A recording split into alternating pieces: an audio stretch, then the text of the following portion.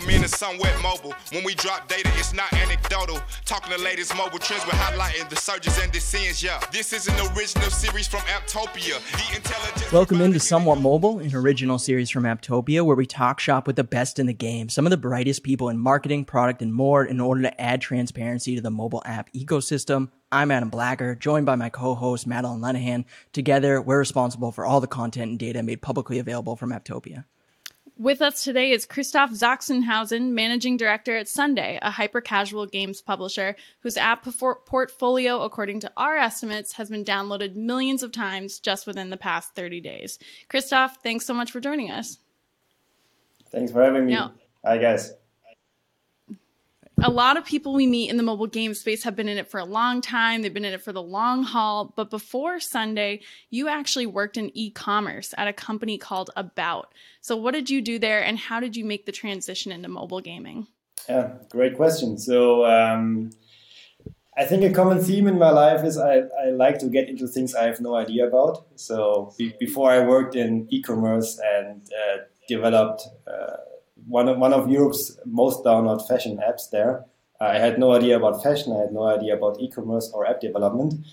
Generally, I like software development. You know, like I taught myself that at age 14, and I've been in this space since then. And yeah, so, I mean, I had no idea about it, but somehow managed to do it, to build this app and to work at this company and make a successful product. And yeah, so two friends of mine, Carlo and Jonas, at the same time founded this company AppLike, which is an ad tech company focused mainly on reward apps. So the USP is you can earn money playing games, and they also provide this technology as an SDK. And they pitched me this idea of, hey, we want to go into publishing, and we want to make our own content, our own games. Same thing, I have no idea about games except for playing them, but I always like a good challenge. So yeah, I got into it, figured out how hyper-casual games work, and built a small company around it of 16 people now. And we landed our first hit game last autumn, around October, November. And yeah, as you already mentioned, been downloaded, I think 10 million times in the first 3 months and still going pretty strong. It's around like 150, 200K downloads a day. So yeah, it's a cool hit and definitely a lot more sustainable than we would have expected. It's actually still paying our salaries and our rent. And yeah, we're aiming for more hits this year. Yeah. What's the name of the game for people who don't know? It's Cat Escape. So it's about a cat that needs to escape a room. And you have to like dodge some guards and hide in you have to hide in the closet, like super funny stuff. I think that's great because one, people love cats, but two, you got to figure that's a cat's actual everyday life. Yeah, exactly. Cats always work, you know, like there's always trending content everywhere. Right. Yeah. That's crazy that you've, just because again, like Madeline said, most people are in the gaming world for quite some time. You've come from a different background, but you've still found a way to success so far. And so let's talk about ideation and development about these games. So how do you come up with hyper-casual is a huge category, tons of different games. They all have like different themes, so many different themes, a little bit of different mechanics. How do you come up with ideas? What is your testing process like? And I think most importantly, how much do you lean into intuition versus data to make these decisions?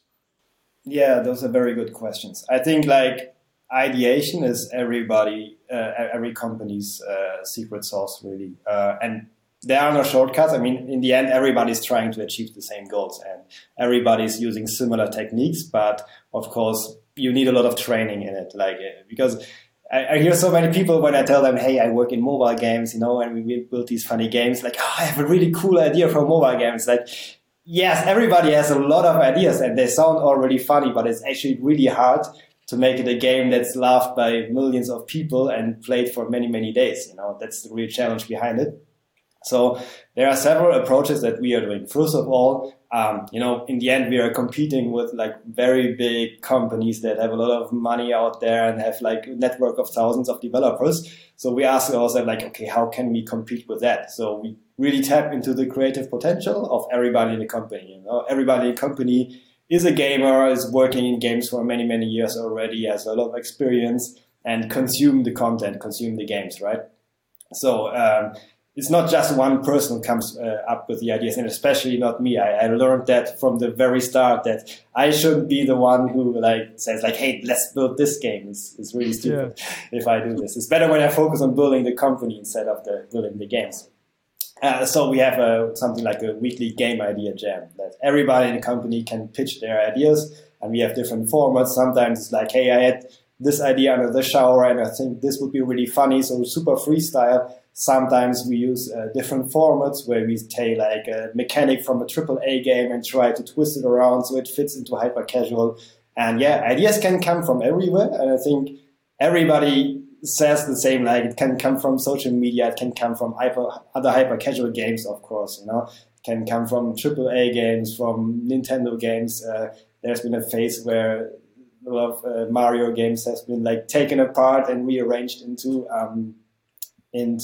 hyper casual games. And I always like to compare it to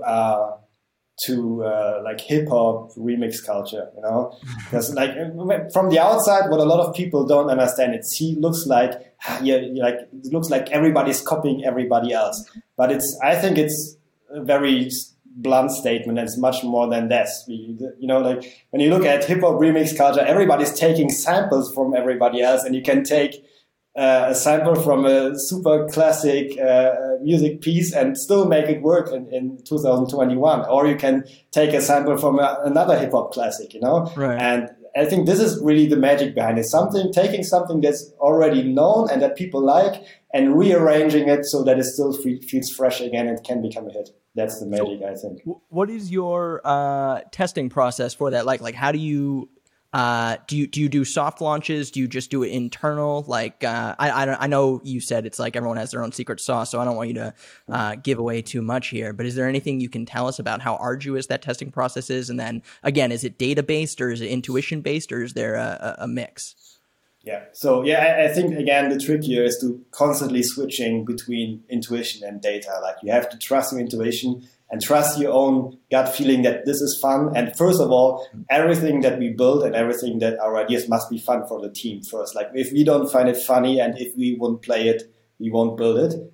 But then again, you have to switch into different mode. Then it's like really nailing down the vision. And we always try to have a prototype within a couple of days. And then the first step is always having a video. I know that many publishers, they skip this phase and they go straight to the CPI testing phase.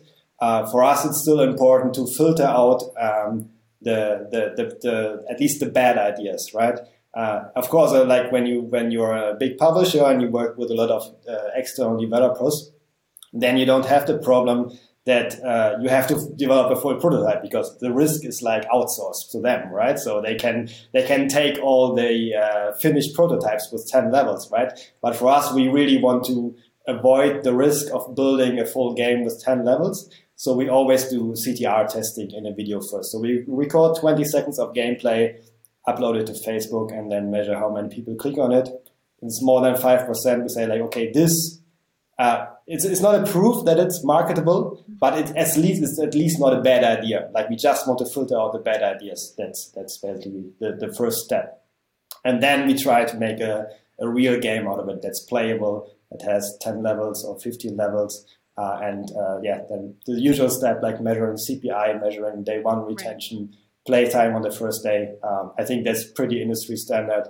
But it's again like the switching back and forth between intuition and experience, and on the end just trusting the data, and just at some point you just let your project run and let the data decide what is best for you. I'm guessing marketing is also a huge piece in making your ideas successful. So can you talk to us about the same ideation process for creatives? How do you develop them? How do you test them? What's been effective for you guys so far? Yeah, totally. So, actually, when you try to put the whole hyper casual business model into a formula. Like on one side, you have the amount of ad impressions that your game can generate. On the other hand, you have your IPM. So how many installs do you, how many views, how many impressions of ad do you need to get an install? And of course, like when you can show more impressions in your game, then you need on the other end for people to install it. Then you have a winning product. So that means on the ad is exactly has the same importance as the game itself. And of course, when you have a good game, then it's much easier to make a good ad out of it. And you don't need any fake gameplay. You just show your gameplay and let people play around with it, and it's already really convincing. But still, you need to try out a big load of ideas there. And we are constantly, also for our live games, but also for our new ideas, constantly trying out new things there. And we have had really great success with playable ads. I think that's especially for hyper casual games, it's super cool because you don't need a real onboarding. You just throw people into the game anyway, because the games are already built in a way that you don't need any onboarding, and you can experience the real gameplay from the first second, and you can just easily transition to the real game from that. So 80% of our installs are coming from playables right now, and we really see, like, when we are constantly trying to reinvent our playables, and when we figure a new one out that has a good IPM, we really see an uptick again in our game, and it really revives everything. Right. I know at Apptopia, at least, Adam and I are always cooking up some kind of marketing idea, and we keep them in our fancy Google Doc of precious ideas. Some of them never make it. Some of them never come to life. Do you have a doc like that, whether it's like for games or creatives? And is there anyone that you're like, oh man, you got so far and you wish it hadn't died? Yeah, we definitely have this. We have like an idea backlog. Like I mentioned, like everybody in the company can put in their ideas there, and then we rank them according to different metrics. So we look at, okay, how marketable is this right now? Is it following a trend or not? How easy is it to build a prototype out of that? How clear is the gameplay from the beginning? So do I look at this idea and I understand in 3 seconds immediately, okay, that's what I need to do in the game?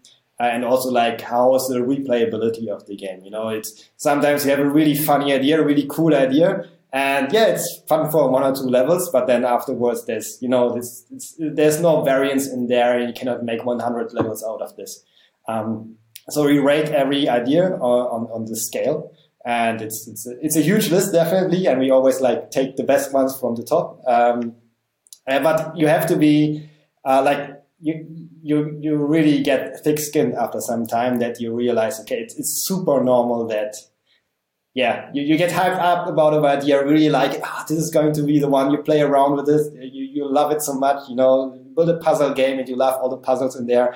But then it doesn't work, you know, and you have to get accustomed to this like dopamine rush, which you really always get in the beginning, like, this is so cool, and you get excited about it, and you need this energy to actually make it work, to actually build something that people love. Because when you don't have it and you don't have this passion for your own product, how should other people get it over time?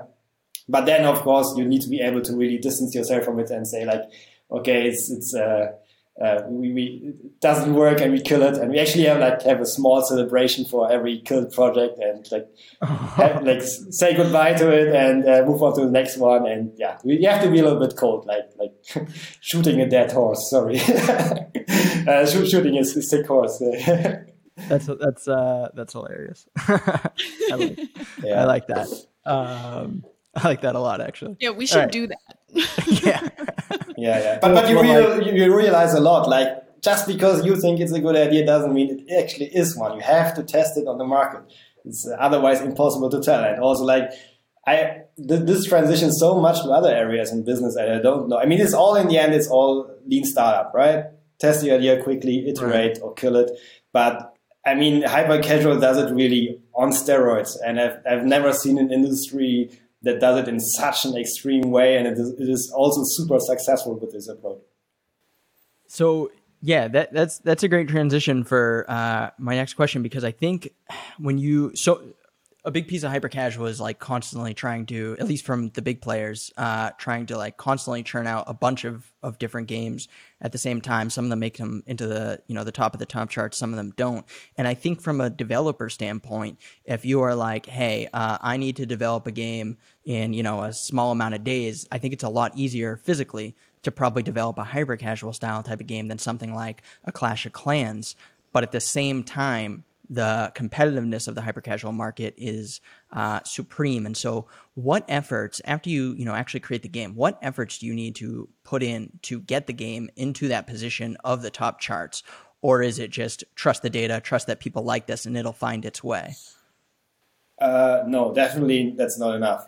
So yeah, you're totally right. Hyper-casual has really democratized game creation. Before that, you had to have a really big studio with like 20, 50 people who worked for 2 years, so you need a lot of money for it, a lot of time, and investors that trust in you.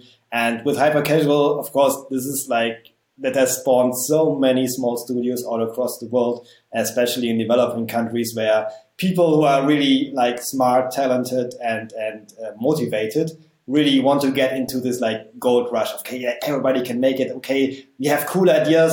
We understood the process. Let's do it, And we hired a lot of those guys recently and got them into the company, and they have been building amazing stuff there. And so the idea, as you mentioned, is just the first step. That's like when you first need to find a mechanic that's fun and that's replayable and that makes people come back every day. But when you look at hyper-casual games, like how they have evolved in the last years, like they started really as these like super simple, abstract little toys that were just like a bunch of pixels actually, or completely 2D and flat. And now they have evolved in much more polished, almost AAA experiences, right? So, I mean, they haven't gotten more complex, but they look much more sophisticated. And I think the market has also changed in that way, that people expect this now. So I think like launching a game now that would have been a hit in 2017, 2018 wouldn't work anymore. The mechanics still work, like the underlying concepts still work, but you need to put much more visual magic into it, definitely. Thinking about how the genre has changed already, where do you think it's going in the future already? Like anything that becomes super popular, there's already like skeptics and haters saying that maybe it's going to fizzle out and they're not going to receive as many downloads, or privacy changes are going to have a big impact in its performance. So what's your take on that? Yeah, it's a good question. I mean, of course, nobody knows exactly where it's going. What I just see, what I observe, is diversification in different directions. So we have different kinds of hyper-casual games, or like it's more like hyper-casual is taking over different genres, and everything is being hyper-casualized, so to say. And you see this in like you have your traditional runners and puzzle games that will always be there and always work. Then you have these like experience game, like ASMR experience, or like beauty salon, like these games that you wouldn't have called a real game like a couple of years ago. It's just like, yeah, you wax a woman's leg. Like, how is that the game? You cannot even fail, right? What's the challenge behind it? It's just funny and entertaining and gives you a good experience. And then on the other hand, you also have these narrative games, like where you have multiple choices and you just follow an interactive comic book. So from my experience, like what I've seen so far is more and more branching out into different areas. And I also think that the concept of hyper-casual development is going to take over more traditional categories. Like I don't know why match 3 guys don't take this approach more seriously. Right now it's like a little bit seen as, it's this trend coming up, but it's going to go away. Like has been so many blog posts about the death of hyper casual, I think, and it's every year has been proven wrong completely. It's growing and growing every year, and in the end, like what everybody in the games industry is competing for is is attention. And when you get people's attention, you will automatically win. You can always monetize attention. And the hyper-casual is taking the biggest share of attention right now on the market, I would say. And if I would be one of the other companies, I would really take a critical look at hyper-casual games and try to understand how they're doing it. And this extreme way of testing and optimizing for attention, this would actually scare me a little bit if I would be a big free-to-play company, to be honest. And I think that's also why you see like a lot of acquisitions in this area, because either it's like a make or buy decision, right? So I think it's really difficult to turn out around a big free-to-play company and teach everybody how hyper-casual works. And to be honest, it's also a career killer, I think, because in many free-to-play companies, we have experts that have been there for 10 plus years who know how these games work, who have their position in there, who write the game design documents that are 50 pages long, and it's like all pre-planned. And with hyper-casual, like where's the space for those people, right? Right. That's an interesting point. I'm excited to watch a few things roll out with the gaming industry just in the next coming months, especially around privacy issues. But let's get back to Sunday a little bit here.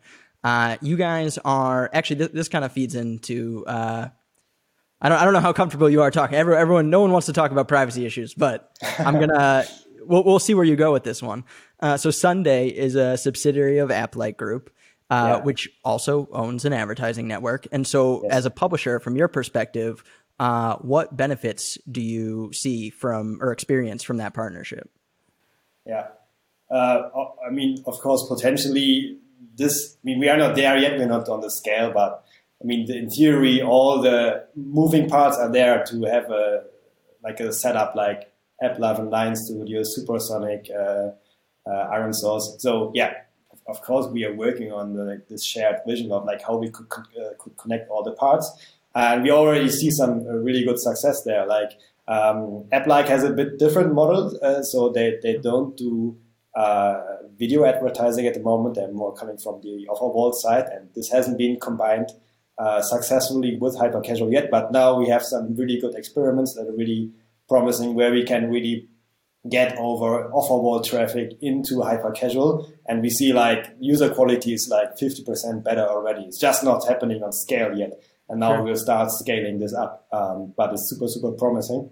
And also, of course, like on the monetization side, I mean, yes, right now it's focused on off-wall monetization, which is like a bit incompatible with hyper-casual, because you don't have a strong currency there. So there's nothing to offer and reward for installing another game. But of course, like the move to building a video network around that, it's of course super risky, but it's something that we're looking into. Yeah. The potential benefits of being linked in with an ad network, given the impending for iOS, obviously, given the impending identifier. But maybe after, I mean, nothing's been. I don't know. We're hearing that might even be delayed again, and so maybe later on. Let's see. I think I have seen like very few people who actually understand what's going on. I think if I would tell you like this is going to happen, I would be lying definitely. Like I think you really need a super deep understanding of how everything is connected. From my extreme shallow understanding, I don't think that there will be a huge impact on hyper-casual. So what I expect is, yes, there will be a lot of turmoil and campaigns won't work sadly anymore. So a lot of like fixing our campaigns, that's definitely happening. Then eCPMs will drop, I expect, but they might also be recovering. And as hyper-casual publishers, we won't have the biggest downside effect, which is like the lack of targeting. Because like we already buying super broad, everybody's buying from us super broad. So we are really like, we are this small boat in the middle of the ocean and like the biggest storm coming, but we are so small that I think it won't really hit us in terms of our requirements for targeting, at least, you know. And yeah, let's see what happens, but I really don't expect that we will be hit hard by it. Great. That's a hell of a positive outlook. I like it. And we're done with the tough questions. For sure. Yeah. Okay. You've shared what you can about Sunday, about the hyper casual space. Now we want to leave our audience with something about you. You know, we want them to understand your brain a little bit. So you mentioned at the top that you like trying new things, you like building new things. What is something physical, whether it was like a Lego set or like a coffee table that you built with your two hands, if anything? I actually have a small baby Yoda on my desk, Lego baby Yoda that I built. So that's something, yeah. Something What did physical. you build it out of? Legos, like a Star Wars Lego set. Yeah. That's awesome. Baby Yoda's in everyone's home now. Definitely, big hype. No, but I like to do sports also. That's my physical side, is so to say. Like I'm spending a lot of time in my head, definitely, much more than I want to sometimes. But my grounding to earth is definitely sports, and there it's also more like a cerebral sport. So it's like it's jiu-jitsu. So it's also like a lot of technique and a lot of concepts, and maybe that's what I find fascinating about it. But yeah, that's my my balance. That's awesome. I have always wanted to try jiu-jitsu, so I think that is super, super cool. I love MMA in general. Yeah, it's interesting, definitely. Yeah. Adam, you ever build anything, huh? You into anything outside of app data? Yeah. No, I used to build Lego. I used to love Legos. So, man, that takes me back. But I was never that great at it. And so I don't have anything cool. I don't have anything cool that I've ever built. But I can tell you that I'm going to be moving into a new house soon, and we're going to attempt to build some things. We're going to attempt to build like a table, and we'll see how that goes. What about you? Perfect. I have also, very few things have come from these hands. I think, I've helped my dad like put up a fence. So proud of that. My big brother got all the genes for like physical construction, I guess. Like he's like constantly renovating. Like he has a super huge house that he renovated himself, and like building stuff all the time, and cars and whatever. Like everything that's loud and has a motor, like he owns it. I'm more in this like abstract world of building things, but we're both builders in some way. Exactly. Awesome. Well, thanks for coming on. It was great to speak with you. Great to learn about Sunday and your thoughts on hyper casual. I love the metaphor for remixes in hip hop. I thought that was really great. And yeah, maybe I'll get your brother's number as I look to do some home renovation. All right. Thanks so much, Christoph. Thank you for having me. This is it, what? Lucini pouring from the sky, let's get rich, what? The G Key finds the sugar dimes, can't quit, what? Now pop the cork